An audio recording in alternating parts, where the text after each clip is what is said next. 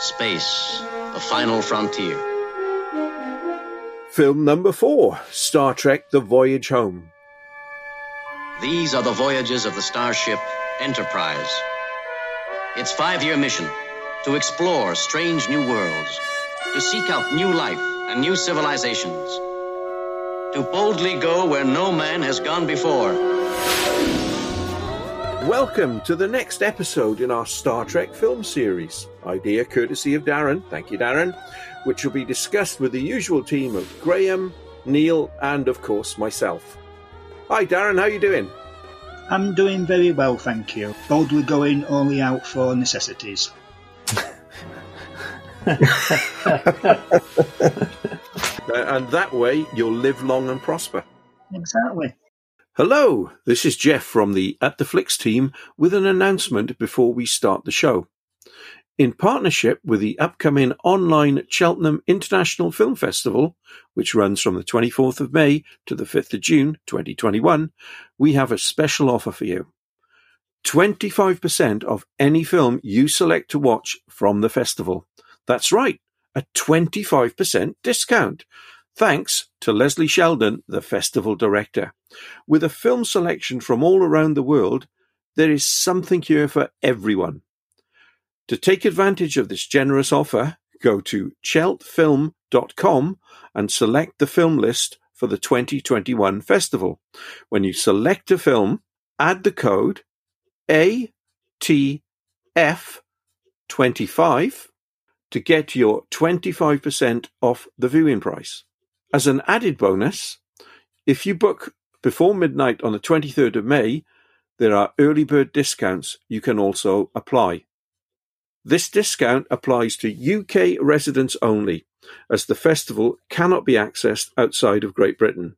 So, to repeat, use the ATF25 code and get the 25% off your ticket price.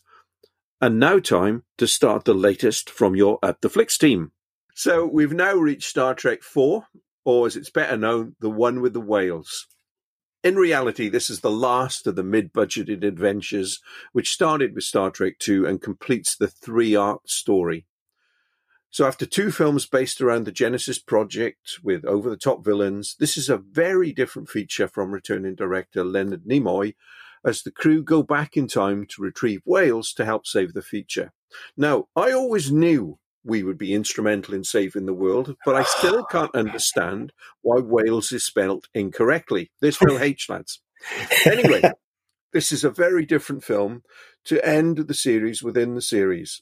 So my first question to you, and I'll start with Darren, does this different approach to the series work? Yeah, I think it does. And I think after a trilogy, 3 films before this, where you got really heavy subjects and where you got sort of death and destruction, you got characters dying.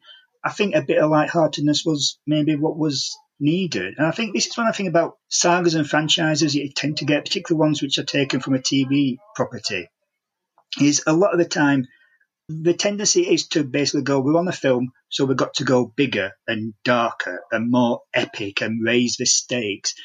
This one goes simpler and it goes more for fun and lightheartedness.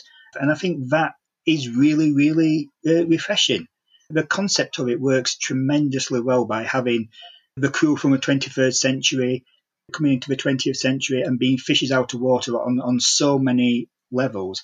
I think because of their ages, it had started to get a little bit ridiculous having them as action heroes. So going for a more comedy thing, I think, was probably more acceptable to a wider audience. So it's a lot of fun. It's refreshing. We get to see beloved characters, spreading their acting chops a little and going in a different direction. So for me, it's one of the highlights of the whole Star Trek movie franchise. Graham, what do you think? Oh yeah, I loved it. It's probably the most fun of the Star Trek movies, with a plot that hovers on the edge of absurdity. I mean, the basic plot is, we'll just pop back to the 20th century, pick up some whales, come back here and let them talk to an alien probe. Yeah, what could go wrong? It is complete and utter laughs and fun from the start. You know, they start out as outlaws. You know, they've got a Klingon ship. They're being hunted down by the Federation. It just rattles along. It might be 2 hours long, but it doesn't feel like it because you're just so engaged and it's so comical. Great fun. Neil? Don't actually like these films, but generally Wrath of Khan was good. I don't think you like any film, Neil, but no, especially ones in English. But this one I enjoyed despite myself. The comedy really did work. Seeing Spock headband on and McCoy doing advanced medicine, etc. It worked very well, yes.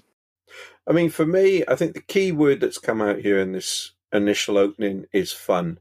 And it takes that central humour that was in the TV series, more so than the films that preceded it, and put it front and centre in this film. So you're enjoying these characters as they go back in time. You're laughing with them and not at them. And I think that's the important thing. And it has an important central message, which we'll get on and talk about. But it is great fun. And to be honest, these days, if you can find something that cheers you up, this works better than most. And so we all liked it. But one thing about this film, and particularly at the time I remember very well, is it touched a nerve with the general public. It was a huge box office hit, far exceeded what they expected and certainly far exceeded what the other films had done. It went beyond the Star Trek fan base and reached out into the general public, both in America, where it opened in Christmas 1986, and with us when it opened in Easter 1987. So why do you think it connected beyond that Star Trek fan base?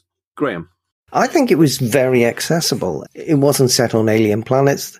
The aliens in this film are the people of the 1980s. And in fact, when I was watching it, my wife came in and she looked at the screen and she went, "Are they back on Earth in our time?" Just by glancing at it, she'd immediately got the entire concept of it. Yeah, it's Star Trek comes back into our time, and what do these people from the future think of us, and what are they trying to do? It was very accessible for the general public. The Trekkies are going to go anyway, but they picked up a lot of additional traffic from ordinary members of the public who went along and had a good time because they got all the jokes just like everybody else. There was no sort of barrier to entry to this film. You didn't have to know all the Star Trek canon. You could just drop straight in. So yeah, I think it just connected with everybody because it was set in our time, and most people at that time knew the character of Spock and knew the character of Kirk and those sorts of things. So it was very easy to get into. Darren? I remember back in the day, the way that films used to get promoted is they would show a clip on like talk shows and like sort of entertainment shows, just a small clip that would do the rounds. And the one they always showed for this one was the scene on the bus where the punk rocker has got the ghetto blaster and he won't turn the music down. So Spock gives him the nerve pinch and knocks him out. And it's a really funny scene. I think that scene got around and people sort of realised that this was going to be a bit different. This was going to be fun. This was going to be a comedy show. And this was because of the premise that they go into the 20th century. I think that sort of nerdiness that people basically get put off by sci-fi, unless it's something big like, say, a Star Wars. I think people realise that, this is a little bit of a send-up. This is having a laugh. And I think that sort of like, coaxed people who wouldn't normally go to a Star Trek film if it was all sort of spaceships and aliens, went along to this. And I think that it came out at the perfect time as well because the 80s was a great decade for comedy. I mean, you had a lot of the Saturday Night Live people who were doing comedy and, the National Lampoons and stuff. So, and even like, what you would call mainstream action films like Ghostbusters and The Raiders of the Lost Ark, a lot of humour in there. It basically fitted in perfectly with what audiences wanted at the time when they went to the cinema. Yeah, it's a good point. And I particularly appreciate how do we get to see images from the film. And I remember the first time I saw the trailer was on a TV show, Jonathan King's Entertainment USA. I wonder whatever happened to him. Neil, what about you? How did this connect with the general public? Exactly as the guy said, even the science fiction was simplified. Yes, you go really fast and you'll go back in time, and you go fast and you go back forward in time. There's nothing that complicated. well, people were starting to laugh at Trekkies, and people were starting to laugh at the fat guys walking around in the first three films and trying to be action heroes in space. They took the mickey out themselves, and it so worked. Darren said the trailer was the great scene on the bus with the ghetto blaster. Fantastic. So that's interesting. So we've looked at the impact of the film when it came out and our thoughts on it now. But let's go right back and look at how this film developed. Now, like all films in development, a lot of initial ideas were dropped, including, as I found out, thanks to Darren, some intriguing casting ideas. So, Darren, what's the story behind the initial ideas and setup of this film? The initial pitch for this film was to have the betrayal of Captain Kirk, because if you remember in Star Trek III, he basically went renegade and stole the Enterprise. And so this was going to be sort of him on trial. And one of the ideas was that we were going to bring back some characters from the original series to be on like as witnesses. The guy who played Harry Mudd, who appeared in a couple of episodes, was approached for this. This got turned down quite early, and Leonard Nimoy basically had a lot more creative control on this film as he did the last one. He wanted to make this a more light-hearted one, but he also wanted to bring in an environmental message. Now, his first idea was that there was going to be a virus in the 23rd century that the crew had to go back in time to find the cure for. Yeah, imagine such a ridiculous thing. Well, nobody would understand virus, would they? Well, exactly. So that was the initial idea. But he felt that this was kind of would take it a lot darker than he wanted the premise to go. So he came up with the idea of making this a more positive environmental film and actually sort of saving a species from the past that had gone extinct. And obviously the one species that everyone in the 80s was concerned about was the whales. And so he came up with the idea of basically having a reason to go back and bring some whales to the 21st century. And this was something that Shatner was really into, because he'd done a lot of charity work apparently with certain groups. And one of the things he'd done was there's a poem that he reads towards the end of the film. And before Star Trek, he'd actually done some live performances, as he was wont to do. If you ever want to look those up on YouTube, they're quite hilarious, where he read that poem out. So he was on board with it. When they actually decided to go the comedy route, one of the things that they actually had an idea for was to get Eddie Murphy in as a guest role. Eddie Murphy apparently was a big Star Trek fan. If you've ever seen some of his stand-up from the 80s, he did actually used to do a whole routine about Star Trek. And the idea seems to be that he would have been someone in the 20th century who was possibly an eccentric scientist who believed in UFOs, and obviously he comes into contact with the crew. Things broke down. Apparently Murphy was more interested in actually playing a crew member in the future, and he wasn't too keen on the role that he had. So eventually things broke down, and he decided instead to go and do The Golden Child, which he'd been more the star of. And the role that he had, they basically sort of worked into the Catherine Hicks characters, the marine biologist. I've got to say, I really do think that they dodged a bullet on this one. Eddie Murphy at that time was a massive, massive star, and I think that he would have brought in a new audience. Unfortunately, I think he is actor at the time and what you would expect to see from Eddie Murphy, because he would always do his shtick. I think that would have overwhelmed the film, and I think it would have sort of...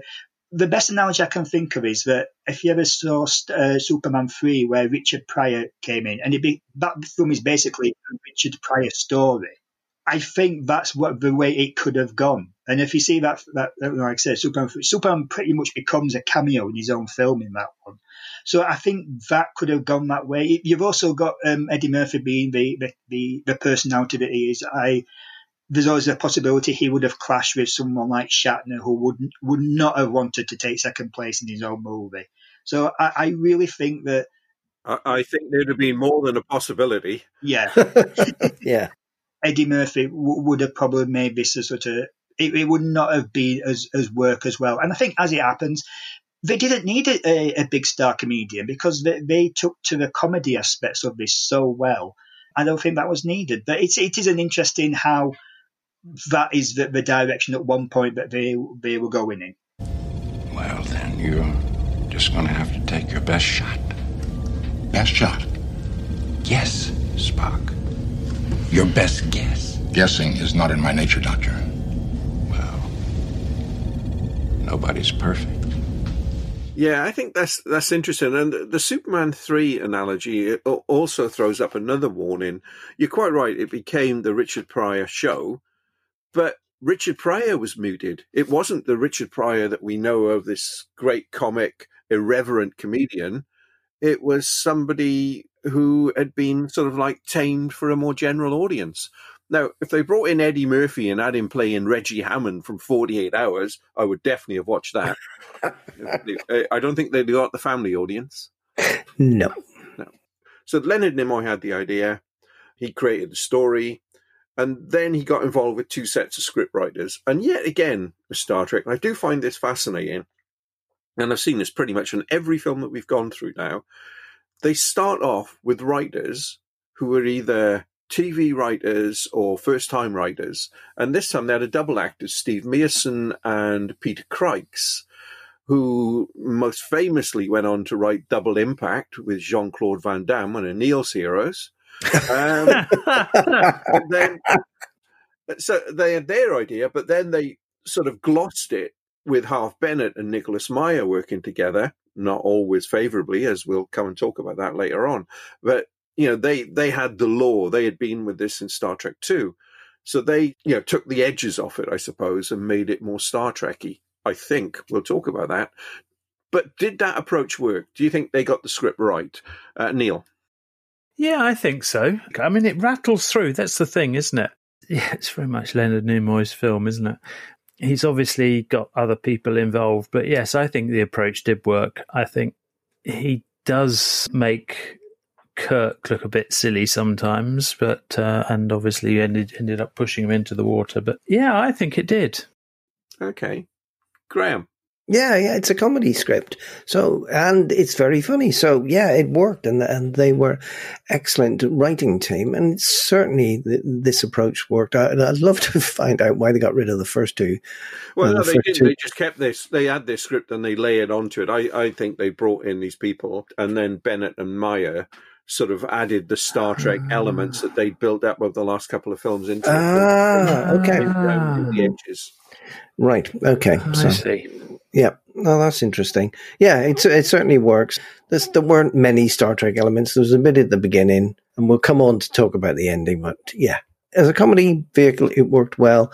And then they just layered some light Star Trek moments in there, and the continuity with the last film. So they carried on from the last film. So yeah, it all worked well. Okay.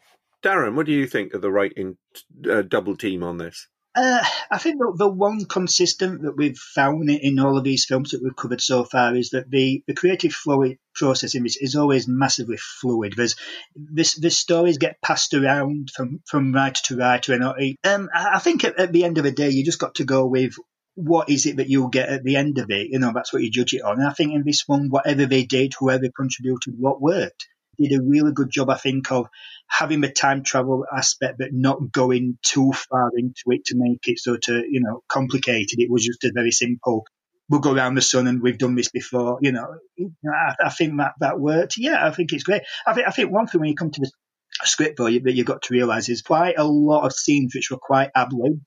We'll probably come to those a little bit later, but there was quite a lot of times, particularly Nimoy and Shatner in the car. A lot of that scene they were basically just doing on the fly off each other. So I think the cast themselves were trusted to bring the voice of their characters into this. The story makes sense. It's very simplified, and it's as we keep saying, it's very accessible to both sort of Star Trek fans and non-Star Trek fans. But can I just pick up on that ad lib? The scene with Chekhov looking to find the nuclear vessels, a lot of that was ad-libbed, wasn't it? Because I know the woman who spoke at the end wasn't supposed to speak at all. What actually happened with that is that they got some extras that basically just to sort of come on, and they were just going to be sort of like doing the asking for directions. And apparently that lady, when she went away, she got a parking ticket while she was waiting for the filming to start.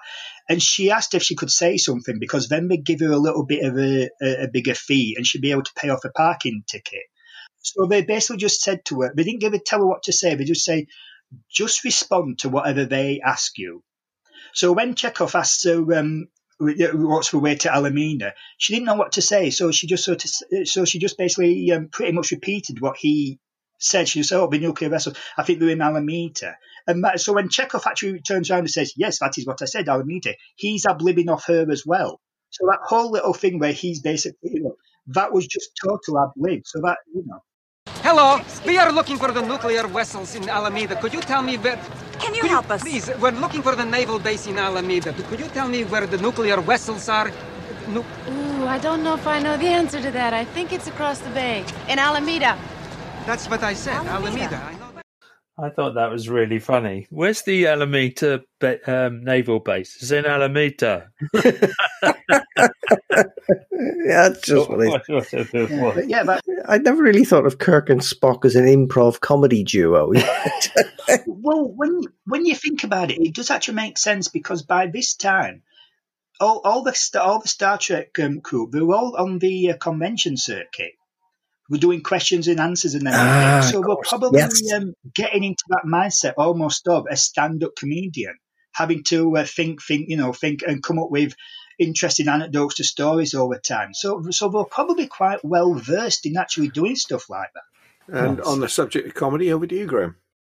Yeah, I mean, let's talk about Star Trek comedy. I mean, the original series is remembered for, sort of split infinitives and a general air of seriousness. Yeah, there are comic episodes, one of my favorite being the Tribbles, and some very funny moments between the characters. I mean, just look at McCoy's character in this movie. So why don't people remember that aspect of the series and only send-ups like Galaxy Quest? Jeff, what do you think? Yeah, I think that's true. We've come to see the seriousness, and I think part of that is the way Shatner sort of acts up as well. In this sort of mock serious tone, which I think it was around the time of this movie he did the Saturday Night Live sketch of you Star Trek fans, get a life. It's a really good question. There's almost like a mythology that's grown around Star Trek so that you can make a film like Galaxy Quest, which sends the whole thing up. But Star Trek itself is almost supposed to be serious. And if you look at the films that preceded this, 1, 2, and 3, there's very little humor in them. And it's just let loose here. But it seems to be forgotten about, and we just remember the serious aspect of it. So, yeah, that's all I can say on that, really. I actually think that fans, the general public, I actually think they do remember the comedy. I think it's probably more that the people in charge who are in charge of the direction and things who don't remember it. Whenever you see, I think if you were to ask anybody, Star Trek fan or non-Star Trek fan, who remembered the original series, what were to name the most memorable episodes, most of them would mention the Tribble episode. It's the one that gets, real, and that is. It is a very comedy-related episode, and I think whenever you see the people's top 10 lists of Star Trek episodes, the Tribble one is always in there. In fact, a few when it came to the 30th anniversary of Star Trek, the two series which were still on the air, DS9 and Voyager, to commemorate it, they did a special episode each where their crews will go back into and interact with crews of the past. And in the Deep Space Nine episode, they actually had the Deep Space Nine crew go through a time warp and basically end up in the Tribbles episode, and we actually superimposed them into some of the scenes with the original cast. Yes, and I remember that. Part. And so if you ever watch one DS9 episode, if it's not your thing, watch that one if you like Star Trek, because it's a really funny episode and it's done really well. There's all little scenes like the crew get into the barroom brawl and fight alongside, the Enterprise crew against the Klingons. So it's a really good episode. But that to me shows that sort of episode does actually sort of stick in people's minds. I think it's just maybe that the powers that be are sort of a bit scared of comedy, possibly. I have to say some of the humour that we remember from Star Trek, the original series, could be very cheesy and cringy. I mean, I always used to, whenever I used to end the episode with the fake laughter at the credits, I always used to cringe at that. Neil, any comments? I mean, I remember watching it as a kid, and it's the comedy, it's the McCoy versus Kirk and all that sort of stuff. But it partly the fans that are so serious. Yes, I mean, Star Wars is a very, very funny series of films, of the 4, 5, 6, but the 1, 2, 3 are so serious. And then look at the horror at The Last Jedi, which I thought was a very good film, but the way they'd taken away this, that, and the other. And I think it was laughing more at the seriousness that people took the being a Trekkie thing, which is, I think that's more of it than the actual programs. I thought they were always very funny, and I thought J.J. Abrams did a very good job getting that comedy out. It just took me back. I thought that one of all the films that we've rewatched so far, that one was the one that took me back, I think, with the humour and everything. I thoroughly enjoyed it. Yeah, I always remember from the very first series was the interaction between Spock and McCoy. That was always quite humorous and funny. Yeah, I actually think there's two sorts of what you would call Trekkies. There's the ones that go to conventions and dress up and have loads and loads of fun and take us fun. And then you've got the ones that basically sit on the keyboards and basically get really angry about everything and hate. Yeah, I should have differentiated, I must admit, Darren. I did. Yeah. As I said it, I thought, hang on a minute, there are some people who think it's hugely funny as well, and have a laugh at it as well. But yeah, apologies. I think that goes for all fandoms, to be honest. I think if you ever go to a sci-fi convention, there's lots of people there that are there having fun and a laugh. And then you go on like the internet and there's people there getting really, really upset when there's a female Doctor Who or anything like that. You know, it's You're talking about Jeff here. Here's a question for you, Darren. Do you think generally comedy works in sci-fi? Yeah, I think like anything, when it's done really well, it does. I mean, the earliest film example I can think of is John Carpenter's Dark Star. That was, brilliant. Which was brilliant. A great sort of satire on sort of space travel and everything. That's a really funny film. But also the one that really springs to mind is Hitchhiker's Guide to the Galaxy. You know, I'm talking now about the books, the radio, and the original TV series. You know, but sci-fi does lend itself to comedy if you've got the right person with the right sense of sort of parody, but also sort of a tribute at the same time. So you're not actually sort of like, you know, attacking this mass, you know, making fun of it. If you're sort of working with the tropes of sci-fi and bringing in comedy in there, yeah, I think it does really work. And there's been some great examples throughout the years. I mean, Mars Attacks, I think, was a really fun sci-fi movie. A TV series like Futurama and things like that. Even though it didn't last very long, one that got a real cult following was Firefly, which, if you ever saw that, that was, you know, a serious actual, but had a lot of comedy element and to it. And I think that is, I have to say, I think that is something that's probably missing from a lot of sci-fi today, particularly the Star Trek stuff. Because if you watch a TV series like Discovery and Picard, they're so stiff and serious. You know, I think that, you know, they're lacking any sort of lightheartedness or also to joy about them. I mean, I've heard it said, and I've got to admit, I've not actually seen this show, but the one show that people say is the most true to Star Trek isn't even a Star Trek show. It's a comedy show called The Orville, which is sort of part parody on Star Trek. And I'm going to have to check it out somewhere, because people say this is kind of this is like the most loving portrayal of Star Trek that isn't actually Star Trek that you will get. So I find that interesting. But yeah, I think comedy does, you know, add quite a lot to sci-fi. Yeah, and as a huge Hitchhiker's Guide to the Galaxy fan, I'd agree. I just loved the books and the radio series before the books actually came out. Darren, I also want to see The Orville, because I keep seeing people I like online recommend it and say, oh, it's really, really good. So I will have to get round to that. There's also a new animated series called something like The Lower Decks, or Yeah, which I is heard about about the sort of the crew of the Enterprise, but the ones you never see, they work on the lower decks, and that's meant to be quite good.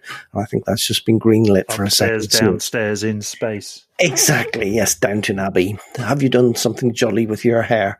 Yeah, and those sorts of things in a futuristic setting.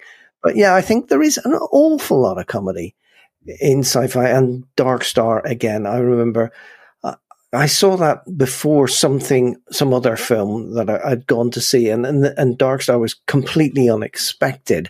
So I sat down and thought, oh, this is filler.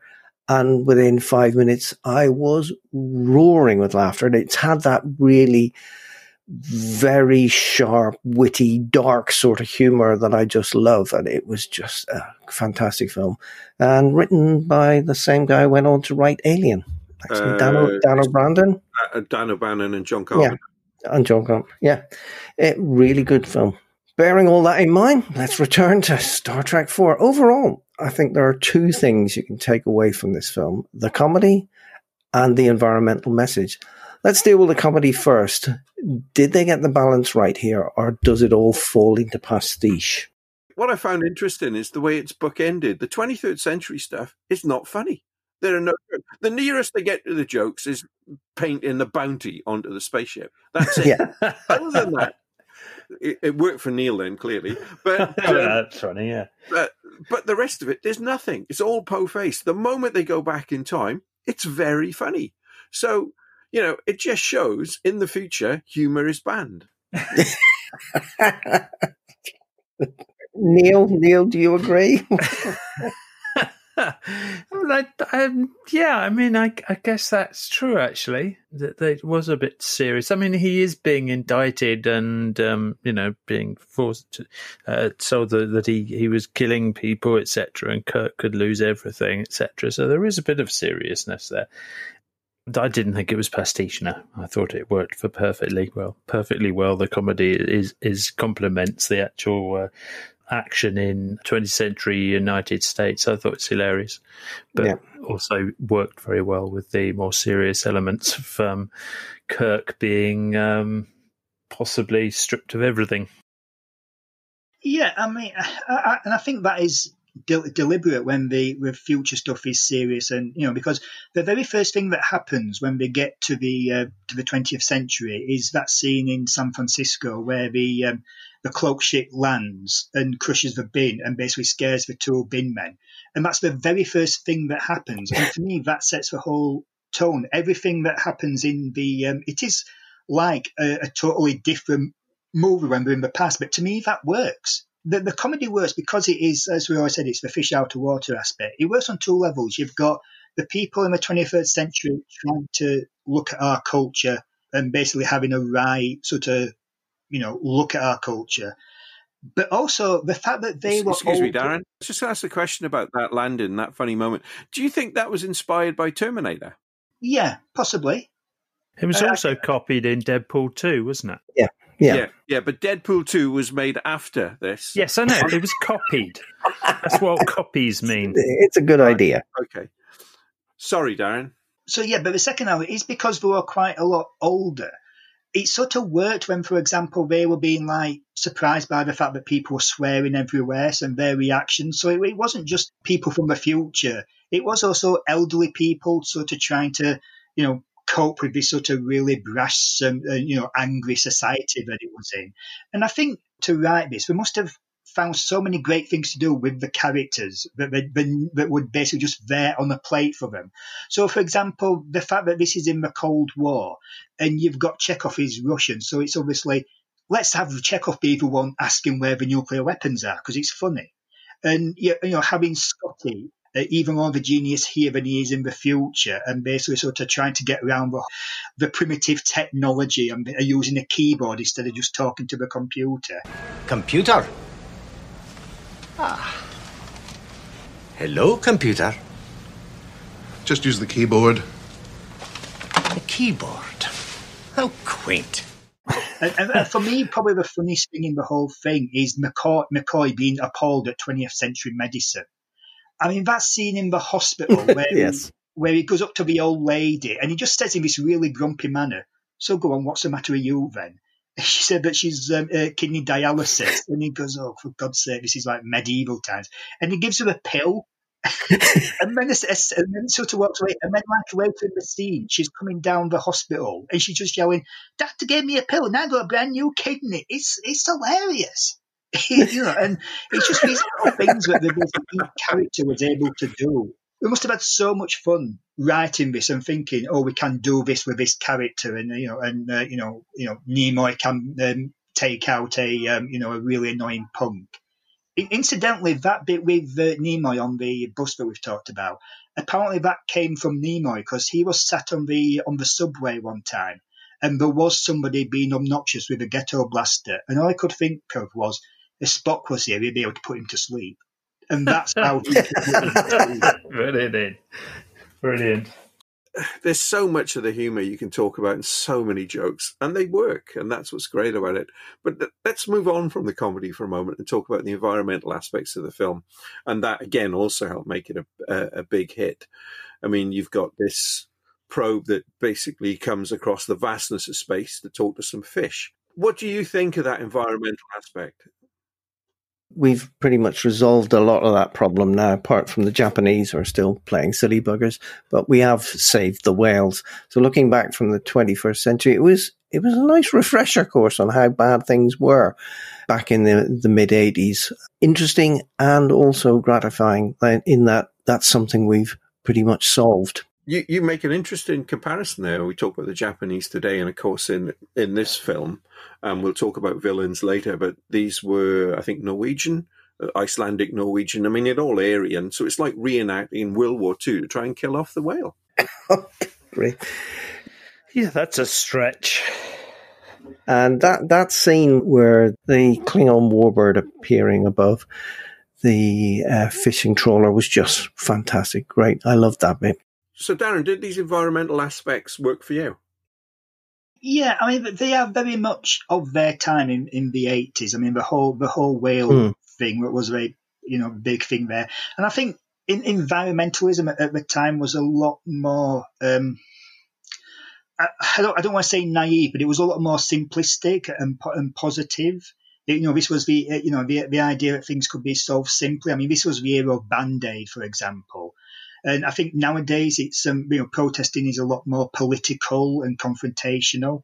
But in the 80s, it was a lot more felt optimistic. And it's not just the environmentalism of this. I just want to challenge that. Sorry, Dan, I just want to challenge that because this is around the time that Greenpeace had people killed by the French. Do you remember that? Yeah, they tried to put bombs on board of the Rainbow Warrior, 1985. Talking about like from the side of the protesters. What I'm trying to say is it was a lot more simplistic. Nowadays, I think there's a lot more political edge when people go on protests and things and going against corporation stuff. I think back then there was an idea that basically you could change things quite easily. But it's not just to do with the whales and things. It's the very first thing that they say when they get into the into orbit in the 20th century is that there's high levels of pollution. They mention like nuclear power being used, and you get the impression that all these things have been banned in the future. But you've also got the references to the Cold War going on. There's a newspaper that shows that talks have been brought down. So it's not just the environmental; it's just the whole sort of attitude of the 20th century at that time. I think that the whole thing is a sly commentary on sort of what we were like at that period when we were watching this film, what we were like as a people. It's interesting. What you're saying is that because of the time and place and setting, this is almost a time capsule of a movie. Yeah, definitely. I think if you're to make it today, I think it would be a very, very different film. It probably would sort of, if you have the same sort of approach now, it probably would seem maybe sort of like naive even. But at that time in the 80s, it fitted it perfectly. Yeah, it's interesting. Neil, your thoughts on the environmental aspect? Yeah, I mean, I agree with Darren. It was the 80s. We weren't really thinking about that. It was more about boom and bust, wasn't it? All the markets being opened and deregulation and such like. It wasn't about we might be actually destroying the planet. So yeah, it was an interesting, and of course they didn't have the communication as well, so computers and such like. So they wouldn't have been able to. I mean, something like this actually would have had quite a big effect, I think. Yeah, I just want to add, just to show the sort of the attitudes of the time, is that that video of the whale trade that is being shown on the tour that you see. They actually got that from a film which was actually promoting the whale. It wasn't like a protest against the whale trade. This was actually a propaganda film, but I think it was by Norwegian authorities, showing how great and how efficient the whale trade was. So all those scenes of the whales being sort of like cut open and slaughtered and everything, the makers of that little segment, that was actually meant to be positive. That was meant to be show how what a great trade the whale trade for. And I think that's really interesting that they basically found that and then turned that around and showed it as basically how disgusting the whale trade was. Mm. That's the interesting point, because essentially they stopped the film for 4 minutes to talk about the whale trade. Mm. And yet it's a powerful piece that you take away. Yeah. And, ultimately this is all about the environment. The theme is embedded within it. And I think there are two aspects to this within the structure of the film. It's about, quite literally, you destroy a species today and you might need it tomorrow. Never mind about whales. There might be a plant, for example, that would help in fighting cancer. But we could destroy that plant and we would lose that forever. So that whole thing of destroying species is important. But also, if you take the theme when the probe turns up in the beginning, we don't understand what it's saying. And it's all about communication. Communication breakdowns leads to so many problems, which also impact on the environment. So these themes are really key, the way they're embedded within the script. Darren, would you agree with that? And is there anything you want to add to it? Yeah, definitely. I mean, but to me, the communication aspect is the key thing, because in this film, at the start, all the Starfleet's weapons and advanced technology, they're all made redundant. They all fail. And at the end of it, what saves them is an actual conversation. It's communicating. It's appeasement. And, when they go back and there's a whole thing about the Cold War going on and everything, and I think that is a very strong parallel there.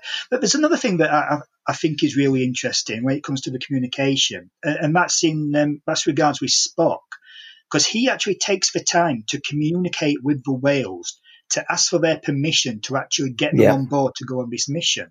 Because when they get there, Kirk's whole plan is, we'll find the whales, we'll beam them up, we'll take them to our century, and then everything will be all right. But Spock makes the point that these aren't ours to do with as we will. Out of all the characters, he's the one who has the most compassion in this point. And this actually comes up again in the film later in the series. He's actually the compassionate one, and he basically takes the stance that they can't just take for granted these species. These are living creatures, and he takes the time to reach out to them. And I think that's a really important element that passes over the rest of the crew, and the fact that Spock's culture is all on logic, but that doesn't mean that it's not without humanity or compassion. I think that's a really interesting development in this film.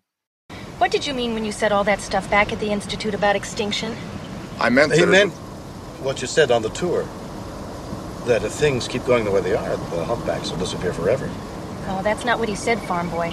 Admiral, if we were to assume those whales are ours to do with as we pleased, we would be as guilty as those who caused, past tense, their extinction. I have a photographic memory. I see words. Are you sure it isn't time for a colorful metaphor? Yeah, he has that conversation with his father at the end, which is quite telling as well. Yeah, all right, I agree. It's good.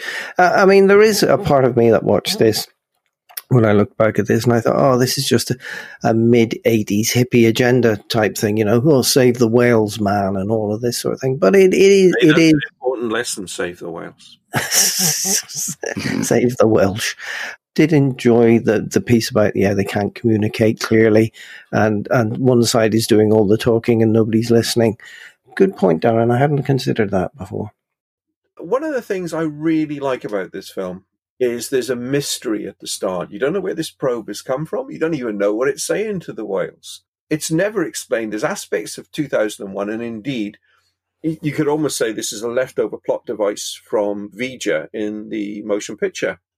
Graham, what did you think of that aspect of the film, that you set a mystery up and you don't tell the audience how to resolve it?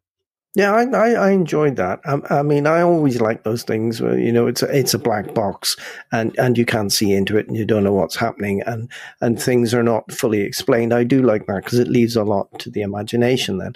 So I really enjoy those sort of things. But I did actually think, this is a bit like V'ger and the start of that and it sort of absolutely maps on to Star Trek the motion picture.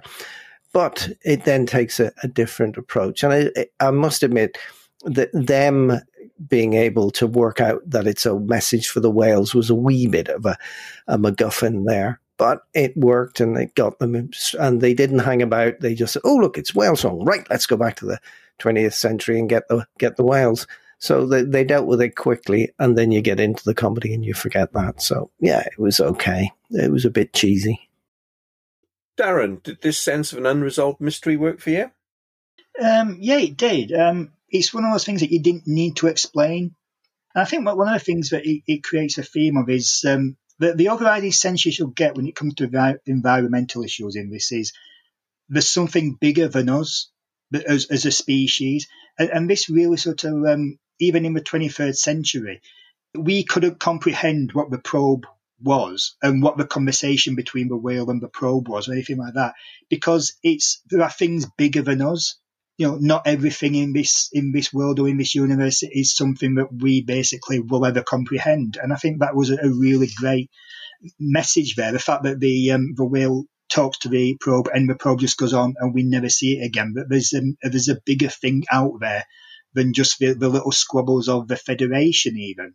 And I think that's great. But one thing that's interesting is apparently one of the fights that Nimoy had with the studio was they were concerned that people wouldn't get what was going on with the whales talk and with the probe.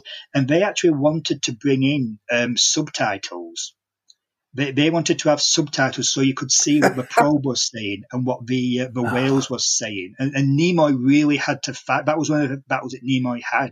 Because some of the subtitles that they came up with was literally when the probe first appears, it's basically saying, where are you? Where did you go? And all this. And then they wanted to bring in an actual conversation between the whale and the probe. And I think that would have been it would have been awful anyway. But it would have taken that element about, as a species, we still need to be humble because we are not the center of everything. But it's interesting that the studio basically, it didn't trust, even back then, it didn't trust audiences enough to basically be able to piece the story together. That's fascinating. I didn't know that. Neil, your thoughts on the mystery and it not being fully resolved? To set the film up with the trailer being a comedy moment and then start the film with something that's unknown, a mystery, and a clear danger. I thought that worked very well. Yeah, you're seeing it and you're thinking, oh, it's going to be all jolly and everything. And actually, the whole world's about to end. Now, for me, and I think the mystery is really good, and the fact you don't know where the probe comes from, you don't know what it's saying, you don't know where it's going. And I like all of that. I think that's really good. But it's Star Trek, isn't it? And they've got to mess about. So while the film, in terms of the film, it's excellent, I have no complaints at all, they had to go write a book sequel called Probe that fully explains what it is, where it come from, and what it's about. Leave it, guys. You don't need to do that. No, you Some don't. mysteries are best left unsolved. Right, that's off my chest, so I'm happy to continue. Oh, good. Oh, I'm glad you got something off your chest. Yeah, I'm glad this is a therapy session for you, Jeff. So let's pick up another subject. So Leonard Nimoy, one of the things he wanted was to have no villains in the movie, which is quite interesting. In fact, there are villains, but they're only briefly shown, and they're the whalers. It's a fascinatingly anti-authoritarian film. He mocks the army, and he mocks 20th century medicine. Am I being unfair here? And did that work for you, Neil? Yeah, actually it did. Yes, they don't really. They park in the middle of a park where there's probably a sign saying "keep off the grass." Yeah, I thought it did. I thought it really good. Yeah, that's it. Bloody hell. They'd have been out with the anti-protesters on COVID, wouldn't they? Yeah. What about you, Darren? Did that approach of no villains but be an anti-authoritarian work for you? Yeah, it did. This film didn't need a villain. The whole point of this was basically a peaceful resolution. If you have a villain, then you've got to smack him around and beat him. And the anti-authoritarian thing, it's there. But I think most films are anti-authoritarian on some level. I mean, most comedies are sort of, particularly 80s ones, you have the trope of the rebels and the snobs, or the authority films like Caddyshack, Strike, Animal House. It's what most good diver story is based on some level. It's, if you're having a pro-authoritarian film, you're going along the fascist right wing road. So yeah, I think it's just, it's just like, most films are anti-authoritarian. But yeah, the villain, you didn't need a villain. It wasn't that sort of story. I think if you had put in like a sort of villain who was trying to get in the Enterprise's way or whatever, I think it would have basically, spoiled the movie, to be honest. Do you make a really good point there that I've not made a connection on, but you take something like Stripes, which is quite subversive and definitely anti-authoritarian, and compare it to this, and I think you'll see a lot of similarities. Graham? Well, I think it was it's a Star Trek film like no other Star Trek film, and it's a rescue mission, really.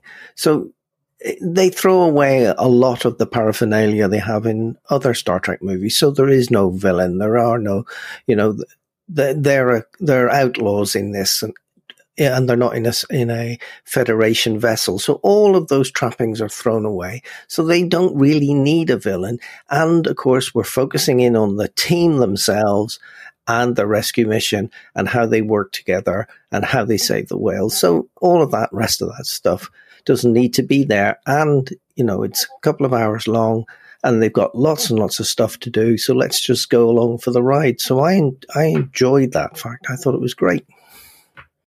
So, Darren, what do you think of the performances of these now aging actors as they're shown in a modern-day setting?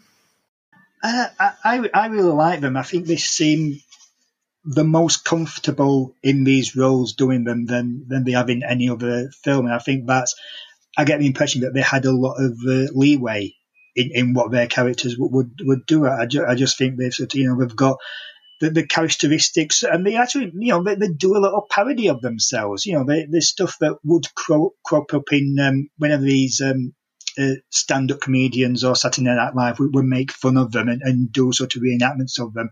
I think they probably took some of those on board and went even further with them. I mean, Chekhov is basically doing the Russian accent even more intense than he's ever done before.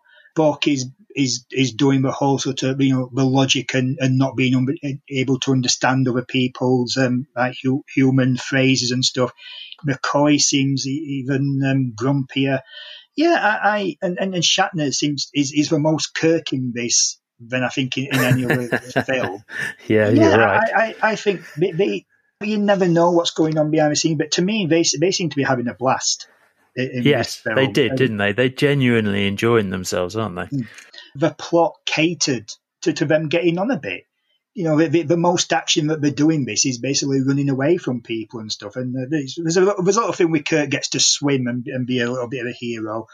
But generally speaking, I think the dynamic between them all works so well. Kirk and Spock, when they're in that car with Catherine Hicks, and she makes a comment that she's got a tire iron in reach, just like a joke, and the look they give each other, it's wonderful. It's like this sort of bemused but slightly scared and not really know what she's talking about look, and Nimoy keeps looking at her and she keeps like frowning at him and this sort of quite scared, perturbed expression he keeps doing.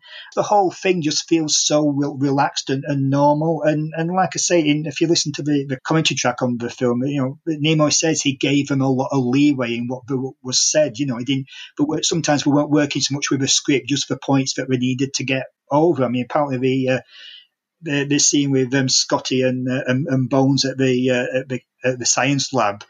a lot of that, they were just sort of like, coming up with stuff to say on the fly. So yeah, I think it works. I think it works great. I think this is like I said, the most comfortable that you see them in any of the films. Yeah. No, I think I agree with you. Graham, what do you think? You've just picked up a point there I was going to say on the acting, Darren. That scene where Scotty and McCoy are in the aluminium plant or factory or whatever it is.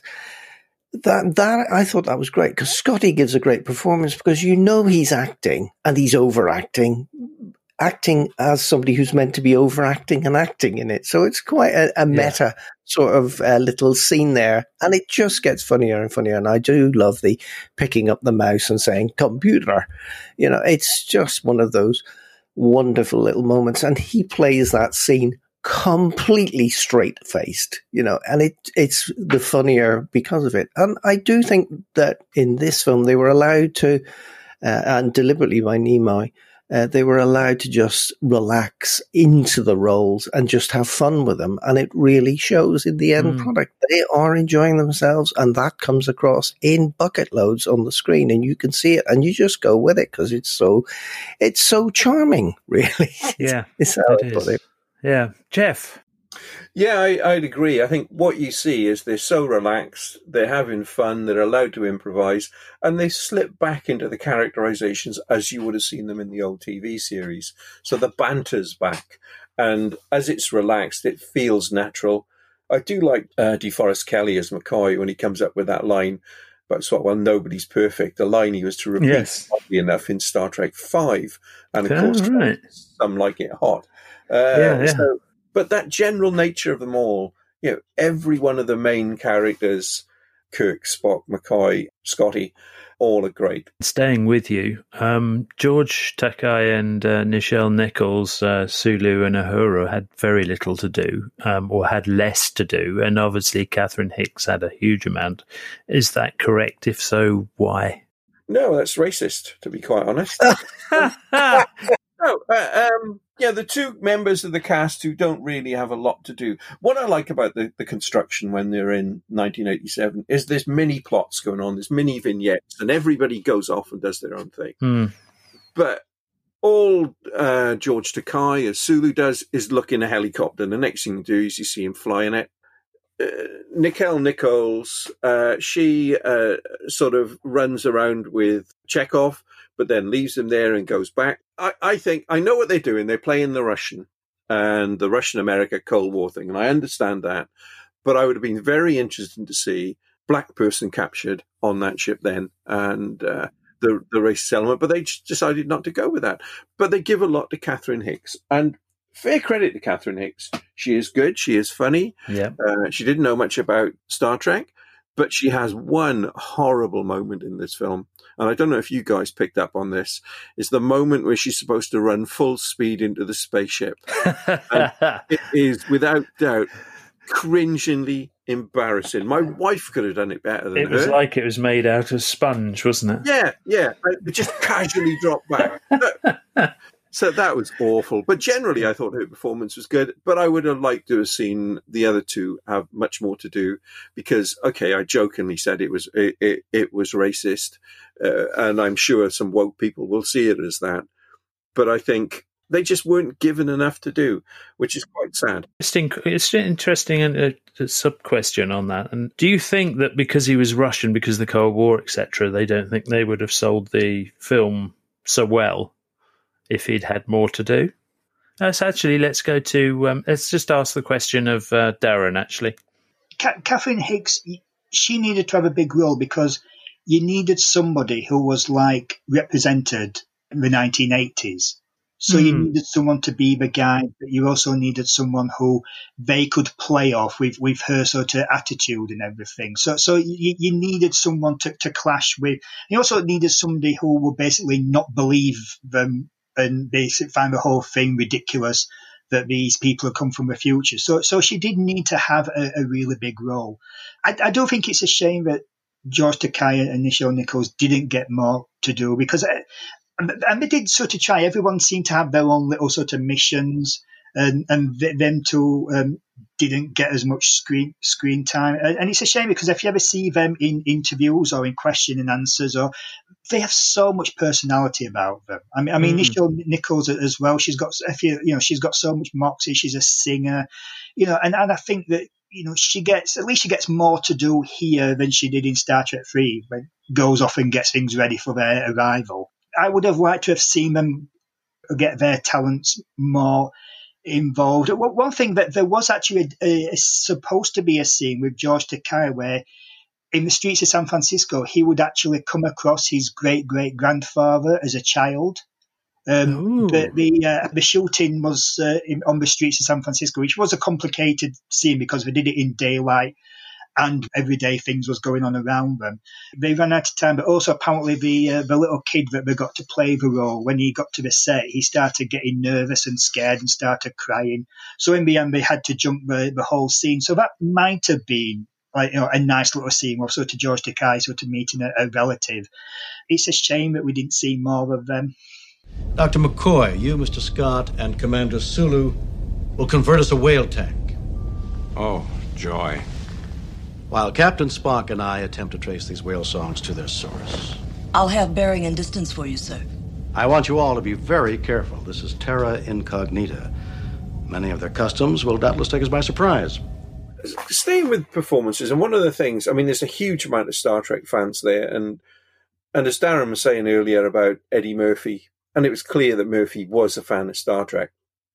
But actors turn up in small roles that could have got much bigger parts at the time just to be on Star Trek. For me, Michael Berryman, who, of course, is from The Hills Have Eyes, John Schuck, one of the great comic stars of the 1970s, they stood out for me, just seeing them in just a minute role, really. What stood out for you? Jane Wielden, who was in The Go-Go's, and she had a hit single over here with a Rush Hour. She can be seen on one of the view screen. She's got this when everything's going on in Star Trek Command. She's the woman who's got this really weird wonky hairstyle. But apparently she was a Star Trek. She just wanted to be in it just as as an extra. Mark Lenard is back as Sarek. This is actually the last time we see him in the films. He came back in Next Generation for an episode. But this was the last time we saw him in the films. The actress who plays Spock's mother, Jane Wyatt, she was actually played the same character back in the original series. Majel Barrett, who played Nurse Chapel, she's in it very briefly. They filmed a lot more scenes of her, and she got really, really annoyed when she found that she'd been cut down to basically just like a little 2-second scene. I think she was actually married to Gene Roddenberry. She actually came back in. This is last time you saw her as Nurse Chapel, but she came back in Next Generation as Lwaxana Troi, who is basically the worst character in all of Star Trek, in my opinion. She's absolutely. If you ever watch The Next Generation, whenever she turns up, everybody rolls their eyes. No one likes it. She's only on there because she's basically was tight with Gene Roddenberry. There's also another actress from the original series, Grace Lee Whitney, who was in the original series as a character called Janice Rand, and she got cut because of reasons, shall we say. She makes a brief appearance. And also Robin Curtis, it's the last time we see her as Savvy. An interesting thing about her is that they actually did away with a subplot that would have revealed early on that the reason why she stayed behind on Vulcan is because she was meant to be pregnant with Spock's child. If you remember in Star Trek 3, she and Spock basically had a moment when he was suffering from Pomfar. And originally the idea was going to be that she was pregnant. So they're the cameos that stuck out for me. I think you've covered them all. Actually. Yeah, I was going to say I can't think of any more. That's really good. So, as I said, moving on, as Darren's covered everything there, let's go technical. Graham loves it when I talk technical. Now, I was going to say when I was watching this how awful I thought a lot of the special effects were, except when I read up on this and I'm putting these questions together, I found out the whales were mostly models, and it fooled me completely. So, Graham, Mr. Technical, what did you think of the effects? I thought the effects were fine, apart from the flying around the sun, which was a bit janky. Again, after the first one, when they had a complete disaster with the special effects, they picked it up quite considerably in 2 when they gave it to Industrial Light and Magic. And I think the special effects just continued to improve into this one. And it all worked. And I didn't know there were models until I read it. And I thought, well, yeah, I thought that was real. I thought they'd taken some sort of standard, Friends of the Earth type whale pictures and put them into the film. But no, I thought it was all very well done. Apart from the one where they were dropping the transparent aluminium into the ship and Scotty was stood up in the middle of midair in a park in the center of San Francisco. with a mat line around him. Yeah, exactly. Yeah. Thought that was a bit, okay, right, fine. There's no problems with the special effects on this one. Okay. Neil, what did you think of the special effects? I did notice that it was a model whale. There were a couple of times where I thought, oh, that's not right. And the Scotty on the top of the thing, yeah, that didn't look good. Didn't affect my enjoyment of the film as a whole. So I'm not too worried about them. Darren, special effects. I am so relieved that all you lot thought they were real whales as well, because I just assumed that they'd gone down to some sort of SeaWorld place and just filmed the whales there. I never even thought twice about them being real. In fact, apparently there was an environmental group that complained about the use of whales in the film and that said that the cameras got too close to the whales and everything, so that they were fooled as well. When it comes to special effects, this is something I've said all the time. I'm fine with special effects not being, like, say, a Star Wars quality, providing we're doing something interesting with them. And, to me, the special effects were fine. I like the shot where the bird of prey flies around the Golden Gate Bridge towards the end. I like the special effects. I think they're fine. They're colourful. They're not state of the art with what you would get today. But I think for the actual style of them and what they do with them, I think they scream them really well. But the one weird thing in this film is the sort of dream sequence that they do when we're travelling back through time, and there's like this really weird clay. Oh, that is weird. Yeah. It's odd, and it's just sort of a bit. The only thing I can say about them is they kind of to do something to show that time travel was a little bit weird. If you listen to the dialogue that's going on in there, it's dialogue that comes up in the film later. So I'm guessing the idea is that they're basically passing through the events that they've yet to do, and the whole sort of the thing with the whale and everything. So I think there's a reason for it. It just feels really weird, especially when we've got like the clay figure that falls to earth and into the ocean. It's probably the weirdest moment in the film. Yeah. Now, we have spoken about how this film is so different from the ones that preceded it, and one of the other ways it was different is in music. You had Jerry Goldsmith for the first, the next two were James Horner, and they set a style, all of its own, but, it was pretty consistent with what we've come to expect. And then you bring in Leonard Rosenman, who does a very different type of score. So Leonard Rosenman brought in an almost jazzy and light score, but it's so different to anything else that's ever been done for a Star Trek movie. Darren, what did you think of the score? I liked it. It's different because it was a very different film, so it needed to be. And particularly, we talk about how different the film is when it's in the past as towards the present, and it's very buoyant and playful, like for the comedy scenes, especially like the scene when they are running through the hospital. It's sort of like a very sort of glib, sort of happy, glowy tune. But yeah, it works really well, and I think the ending is. It's kind of like this like really optimistic, uplifting, majestic score that, when you see the whales going off in the distance, it's, you get the sense that something really spiritual almost has happened, something really, really positive. And it's not like beating the enemy. It's not a triumphant score in that sense. It's basically a sort of an optimistic, a better world type music. And I think it works really well for me.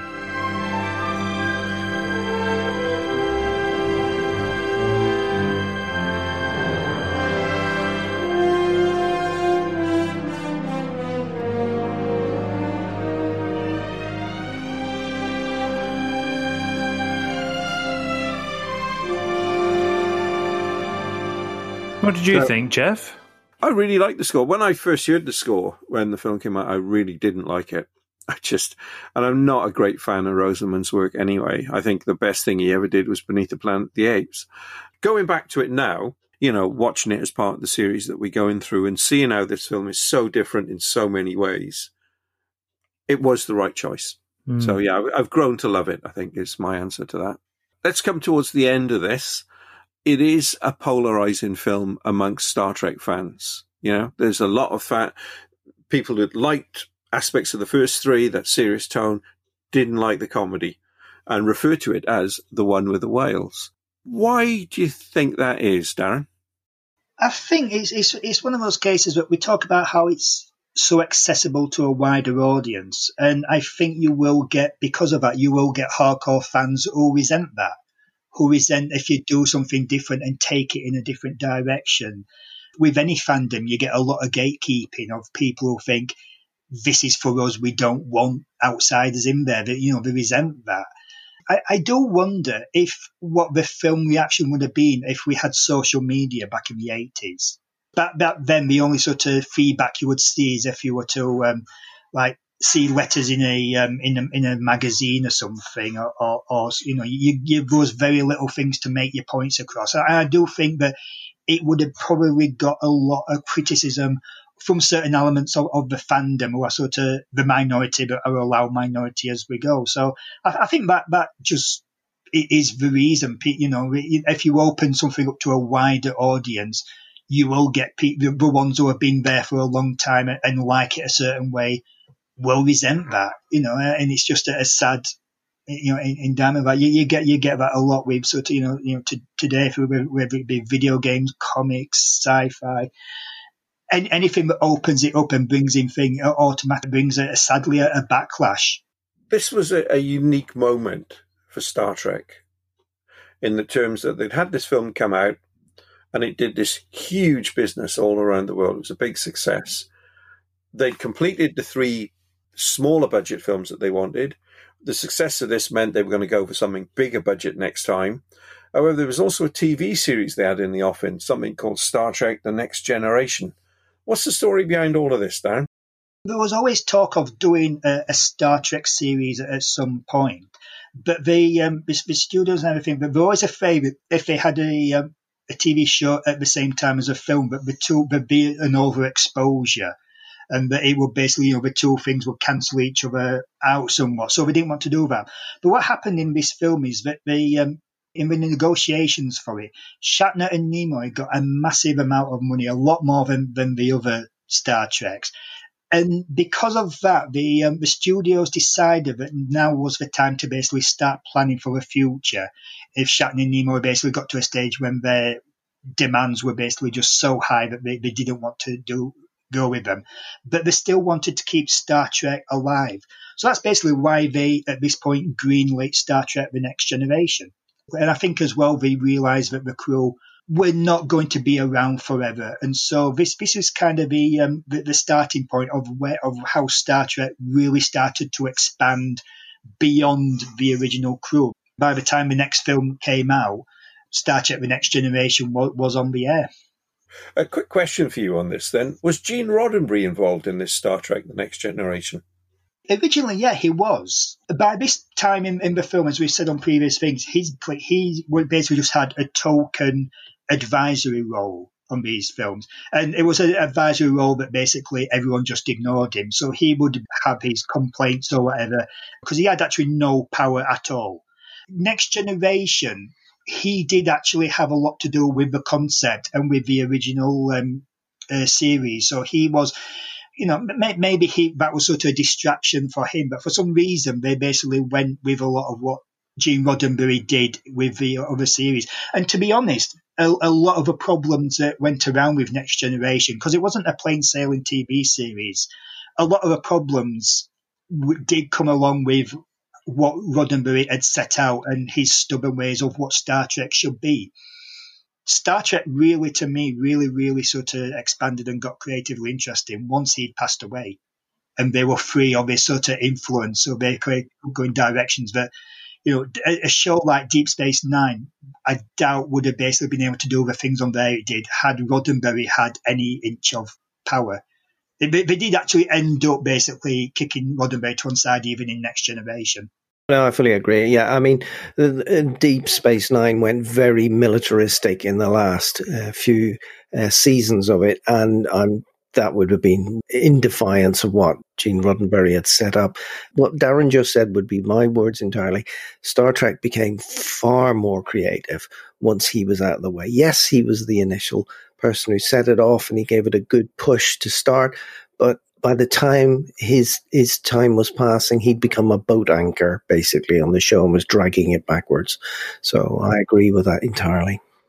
His edict was that none of the human characters could have conflict, that they'd basically reached a level where they were past that, and that used to kill any creativity that the writers could do on Next Generation. That's why you got so many technobabble episodes, particularly in the early series, is because they couldn't have any sort of conflicts amongst the Federation people.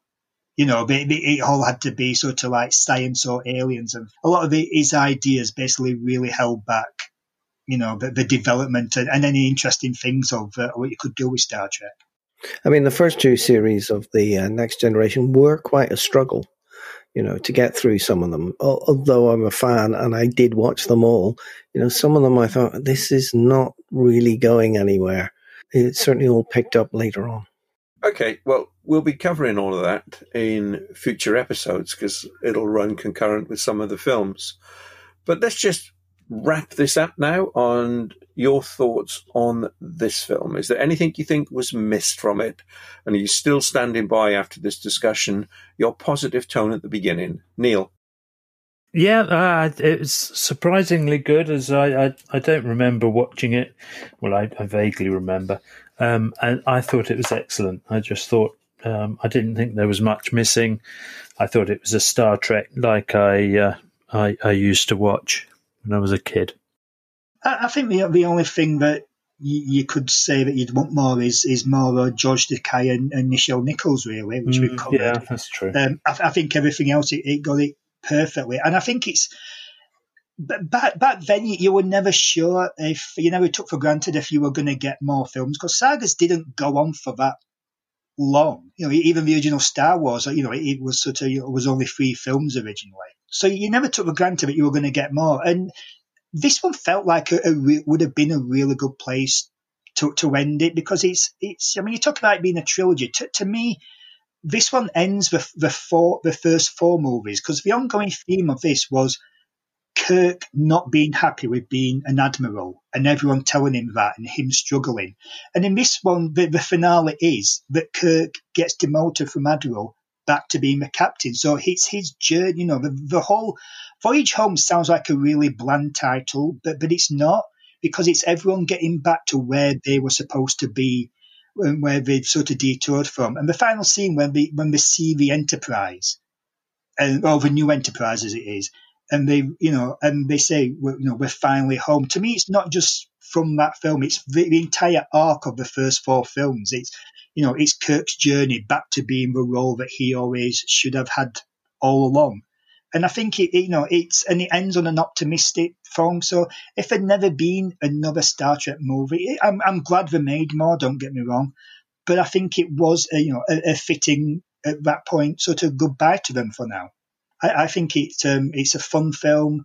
It's a fan favorite. It's a public favorite, and yeah, I don't think they got a lot wrong, to be honest. Interesting. The levels of that title, The Voyage Home, there, that was quite good. I loved it. I must admit, I thought it was a great, light piece, and it brought all the characters together, and I just thought it worked so well. It's funny, it's light, it doesn't take itself too seriously. At the end, Kirk gets the best punishment ever for all the bad things he's done. He gets given the Enterprise. Yeah, just exactly what I wanted. Thank you.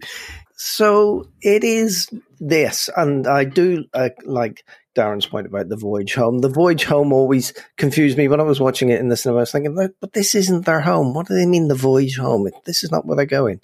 And then, of course, at the end, it pays off when they arrive back on the Enterprise, and now they can set off on more adventures, and it was setting it up nicely. And I remember at the time thinking, is this the end or isn't it? It's a wee bit too convenient. They all end up back on the Enterprise. But we'll see. Yeah. Well, for me, I thought it was really good. It's fun. As I said, it's light in tone compared to everything else. If you're just a passing acquaintance of Star Trek, you're going to love it. The only missed opportunity, I would recast the Catherine Hicks part with a South Wales Valley girl. So you then got the double metaphor of Wales. I see. Wales looking after Wales. Yeah, exactly. Did you see that? See Yeah. how good that was? Anyway, that's our take on Star Trek The Voyage Home. Next time, we meet God in Star Trek The Final Frontier. And no, that doesn't mean the director. So, set phases to stun, guys, whatever that means. And let's play out with some of Leonard Rosenman's score.